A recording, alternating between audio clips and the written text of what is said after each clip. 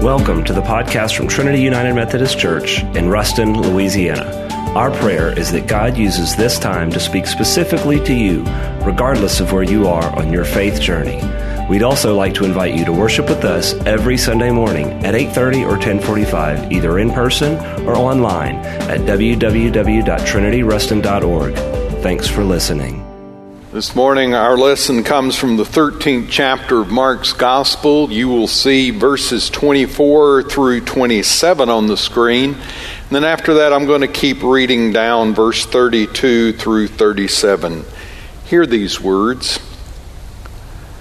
But in those days after that suffering, the sun will be darkened, and the moon will not give its light, and the stars will be falling from heaven, and the powers in the heavens will be shaken.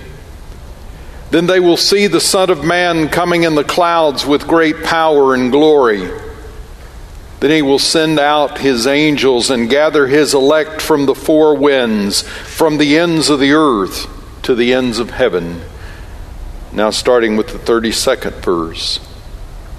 But about that day or hour no one knows, neither the angels in heaven nor the Son, but only the Father.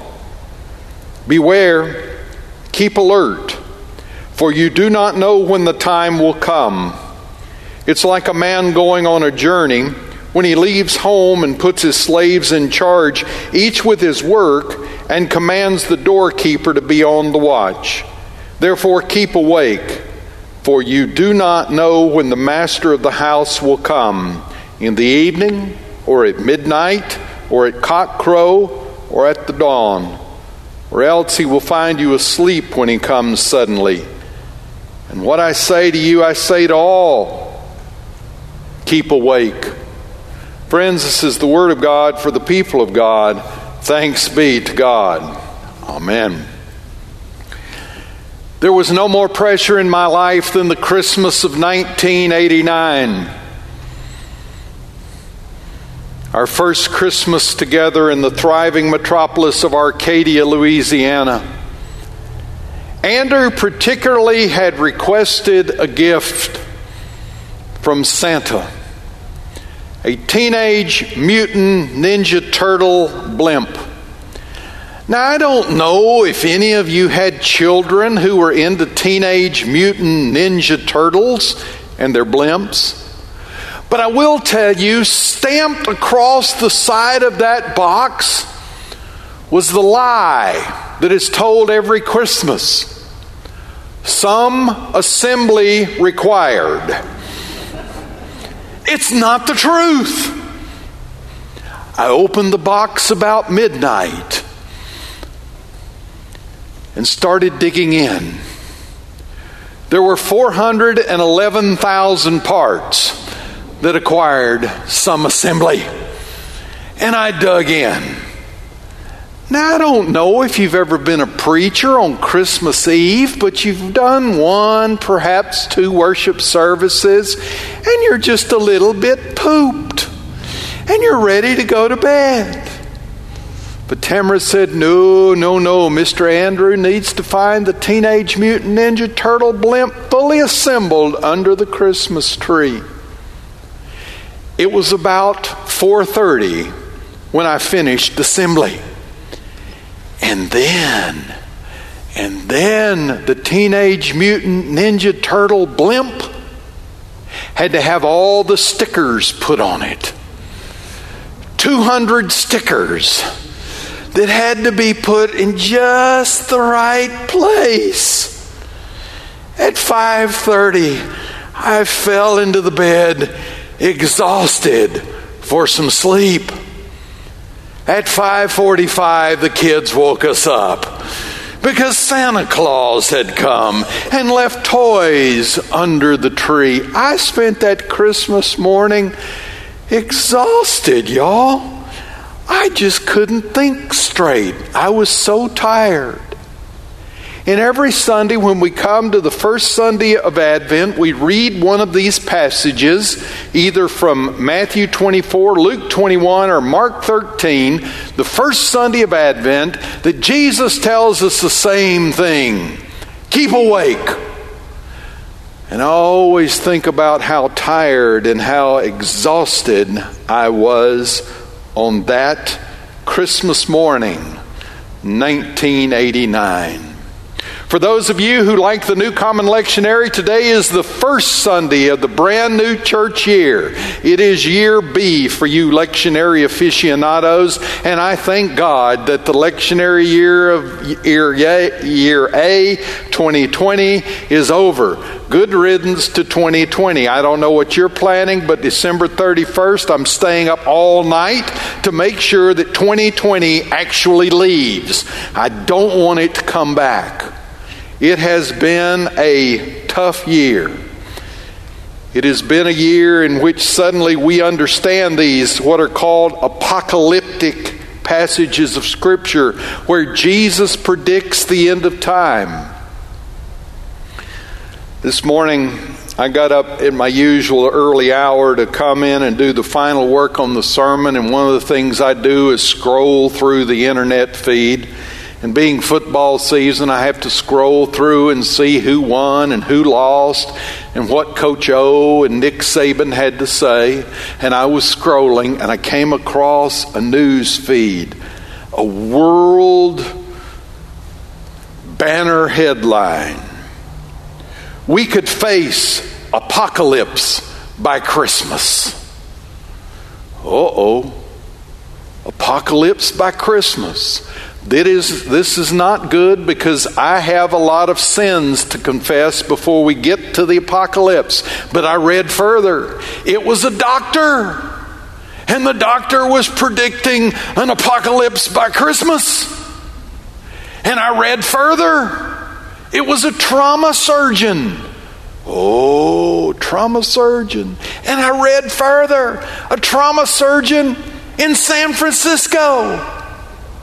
And then I decided, I'm going to look this Bubba up and see what he's a trauma surgeon of. So I looked him up. He's indeed a trauma surgeon, and he is a professor. Yes, he's a professor in a medical school. He teaches diversity, equity, and inclusion. If I go to a trauma surgeon, I want them to know about holes in the body, broken parts of the body, and how to mend the body. So what I'm telling you is, Jesus said this is going to happen to you. There's going to be wars and rumors of war, pestilence. False prophets are going to arise and announce the end of time. Don't listen. What? Don't listen. The end is not yet. And that's how we start Advent. We light the first candle. We sing some almost Christmassy songs. People look east. I love that song. Oh come, Emmanuel. It's an Advent song, but I know that the church is getting ready for Christmas. But isn't it true, when we reach this time of year, you want us to sing, Oh Holy Night, and Little Town of Bethlehem, and Joy to the World, and Silent Night, because we would just like to get rid of Advent and go straight to Christmas. We're not too sure about this purple season of preparation. We're not too sure about this passage of Scripture that I read this morning about suffering and the sun being dark and the moon not giving his light and the stars falling out of heaven and the powers of heaven will be shaken. We're not so sure about that. And that's how we face apocalypse, with either apocalyptic enthusiasm or jaded cynicism. Apocalyptic enthusiasm. You remember 2011, a fellow named Harold Camping? Harold Camping got all of his followers to put billboards up throughout the United States. Jesus is coming back. And he actually put a date on it. Jesus is coming back. May 2011. May 2011 got here. The specific date came and went. And Harold Camping got on television, got on YouTube, did whatever a prophet does who's predicted a wrong date. And he said, oops, I made a mathematical error. Jesus is coming back He's coming back in October of 2011. So they scratched out May of 2011 on the billboards, put October 2011.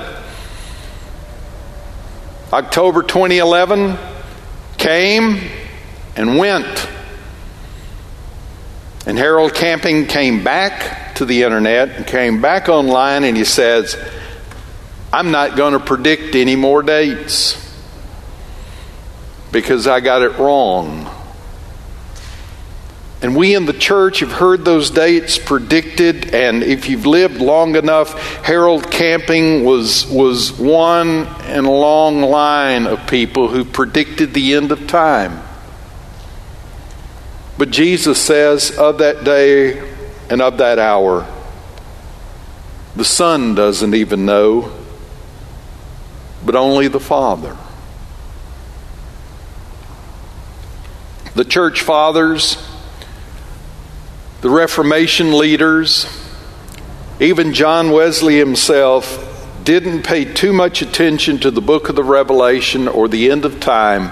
Their thesis was, you need to pay attention to the life of Jesus Christ, and you need to pay attention to how He told you to live day by day. Don't worry about trying to assign a date. Don't worry about the signs or portents in heaven and trying to figure out what they're all about. Just live with the faith that one day Jesus Christ is coming back. In the meantime, you need to live richly and fully today, trusting in the Christ of Bethlehem. You need to live richly and fully today, trusting in the one who died for your sins.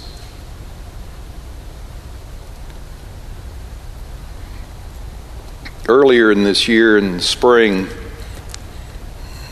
when the COVID really started rolling and we were all shut down, I received a text message from one of those great church members. She is a very non-anxious presence. She doesn't worry too much about things. She reads the Bible, prays every day. She's in touch with God. And she said, Doug, is this the fulfillment of the book of the Revelation? Are these the pandemics that are talked about in the book? And there's a lot of that kind of writing today. We have a doctor, you'll find the news feed when you go home, that talks about we could face an apocalypse by Christmas. And people are afraid. And I appreciate you on Sunday morning being in your mask and being safe and taking care not only of yourself but of each other. And I appreciate your approach to this. 2020 was not really a surprise. Jesus said you're going to have days like this. You're going to have years like this. But what can we learn from it? Practically, 2020 has given us an opportunity to reset. Whether it's our business plan, our life plan, or our church plan, we have the ability now to push the mulligan button, to say there's some things I've learned about what I am doing or what we are doing together that have not been healthy and not been holistic. Let's do something different. Perhaps in your own life you have learned that you are unnecessarily busy. You have rediscovered family time. You have rediscovered meals around the table.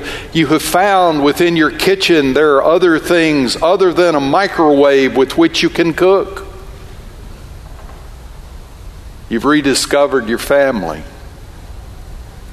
Perhaps in your own spiritual life you've discovered there is time to read Scripture. There is time to pray. There's time to be quiet and to be still. In church life, we found that the COVID pushed us into the 21st century. The church didn't want to go there, but COVID pushed us there. And we're discovering some of the joys of reaching out to a congregation that they're faithfully participating in the church. They're not here this morning. They're watching. And they are faithful in their attendance. And not only are they watching singularly, they're doing watch parties where they call their friends and say, "Come watch church with me." So as we approach 2021 in a new church year, hear what this last part of the scripture tells us. Keep alert. Keep awake. Folks, we need to be flexible. We just need to be flexible and relax. The way we've always done it is not necessarily going to be the way we're going to do it moving forward. There are going to be some great traditions we're going to get to keep. There are going to be some great traditions that are going to change just a little bit. There are going to be some great traditions that you're going to discover can be done a new way. And you have been so flexible. And I just pray that you will pray for the gift of flexibility. Second, be faithful. You know, that 27th verse, God will send out the angels and gather his elect from the four winds, from the ends of the earth to the ends of heaven. You have not been forgotten. Jesus still knows you're here. Our Lord and our God was not surprised by this and knows his church has been left in the midst of this and trying to figure out how to be faithful and how to be safe and how to keep members safe within the confines of how we're operating. And then be watchful. Be watchful and alert. Because you might miss the baby of Bethlehem. That's what Advent does. It calls our attention to this apocalyptic ending as we prepare to meet the baby again. Stay awake and stay alert. And when you go home today, flip over to the 14th chapter of Mark's Gospel, ironically the 32nd verse, and read the story of Jesus in Gethsemane. Jesus in the 32nd verse of the 13th chapter 3 times will tell the disciples, be awake, stay alert, pay attention. And 3 times in the Garden of Gethsemane, Jesus comes and finds them asleep. Do we need to learn something from that? What opportunities are available to us as individuals? What opportunities are available to us as a church if we will stay awake, if we will pay attention, if we will keep alert to the presence of Jesus Christ in our world, to the presence of Jesus Christ in our daily lives? So the prophet Isaiah wrote to the captives right in the middle of the Babylonian captivity. Their temple had been destroyed. And the 13th chapter of Mark's Gospel starts with Jesus saying, look guys, look at all the beautiful stones on the temple. Not one of those stones will be left upon another. The temple is going to be destroyed. Can you imagine? Where you center your life, where you center your hope, where you center your faith is going to be destroyed. And the disciples say, when will this happen? And Jesus in the 13th chapter of Mark weaves 2 questions together. When will the temple be destroyed, and when will the Son of Man come again? And that's why you read Mark 13 and you go, which one's Jesus talking about? But in the 40th chapter of Isaiah, the first temple has been destroyed. The people of Israel have been taken captive. They are in a foreign land under foreign powers. They are not allowed to worship. They are not allowed to gather as family. They are not allowed to have meals together. They are not allowed to do anything that held them together as the people known as the Jews. They're not allowed to do anything that was sacred and holy to them. And they're crying out to God, "Where are you? And why has this been allowed to happen to us?" The prophet answers, "Have you not known? Have you not heard? The Lord is an everlasting God, the creator of the ends of the earth. He does not faint or grow weary. He gives power to the faint. He strengthens the powerless. Even youths will faint and be weary, and the young will fall exhausted. But those who wait for the Lord will renew their strength. They shall mount up with wings like eagles. They shall run and not be weary. They shall walk and not faint." That strength, that power, that presence is available to you, and the one we know is Jesus Christ. Oh, my brothers and sisters, keep alert, keep awake.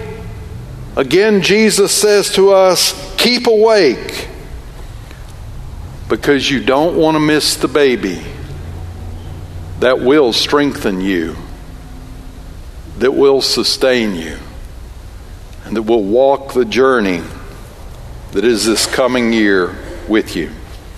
Would you stand and pray with me? Oh God, we thank you for the journey we travel together. We thank you for this journey that leads us to Bethlehem, and we pray particularly in this year, with all that's going on to bring upheaval and chaos to our world and to our schedules, that we will prepare a place in our hearts for the babe of Bethlehem, Emmanuel, God with us. Hear and grant our prayer in the name of Jesus. Amen. Thanks for listening to the Trinity Podcast. To find out more about Trinity, visit us online at www.trinityruston.org.